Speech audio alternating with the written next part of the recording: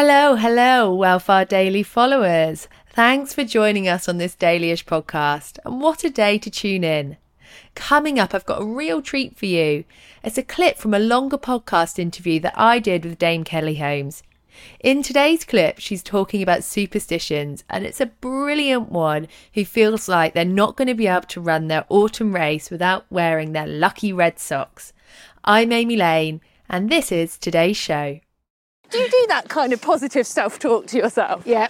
I had this thing, I did this interview with Guardian, and they were saying to me, what do you do to, have you got any superstitions, or what do you do? And I said, I sometimes sit in my car, and if I've just thought of an idea, or I've just done something that I think, oh my God, I'm really pleased, or I'm getting goosebumps, thinking, oh yeah, I shout in the little mirror, come on, like this. And I think some people must think, if they ever saw me doing that, they must think, God, you're mad. I literally go, come on. But the thing is, how it all came about was because at the Olympics in 2004, so imagine a big stadium, 80 to 100,000 seater, massive stadium. Outside of that is a normal track, a warm-up track, where all the athletic competitors go from all over the world, getting ready for their events, heats, semi-finals, whatever it may be.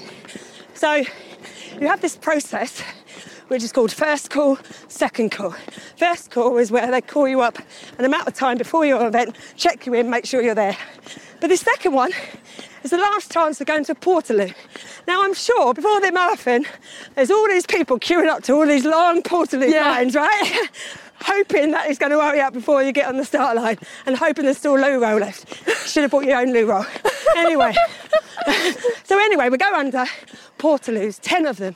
For my heats and semi-final of the 8 and the 1500, I used Portaloo number 1.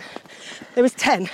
So now it becomes the thing that I have to do the same routine, of course. I get there for the final of the 1500 metres. Somebody is in Portaloo number 1.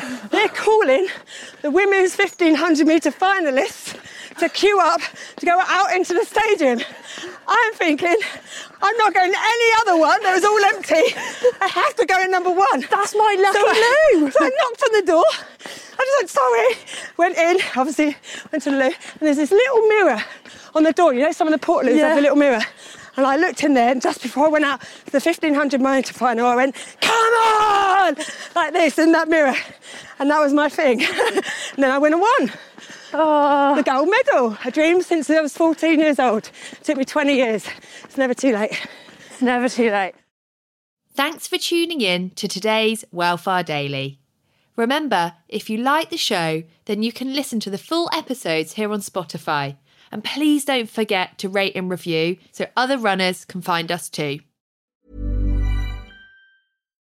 Do you love anime, gaming, movies, and discovering how your favorite pop culture affects everything you do? Then join us on Crunchyroll Presents The Anime Effect. I'm Nick Friedman. I'm Lee Alec Murray. And I'm Leah President. Every week you can listen in while we break down the latest pop culture news and dish on what new releases we can't get enough of. Whether you love movies, I'm going to tell you all about the hopeful 4K re-release of Tron Legacy that happens. I'm right there with you. Or music. The music in this show is absolutely incredible. Or anime.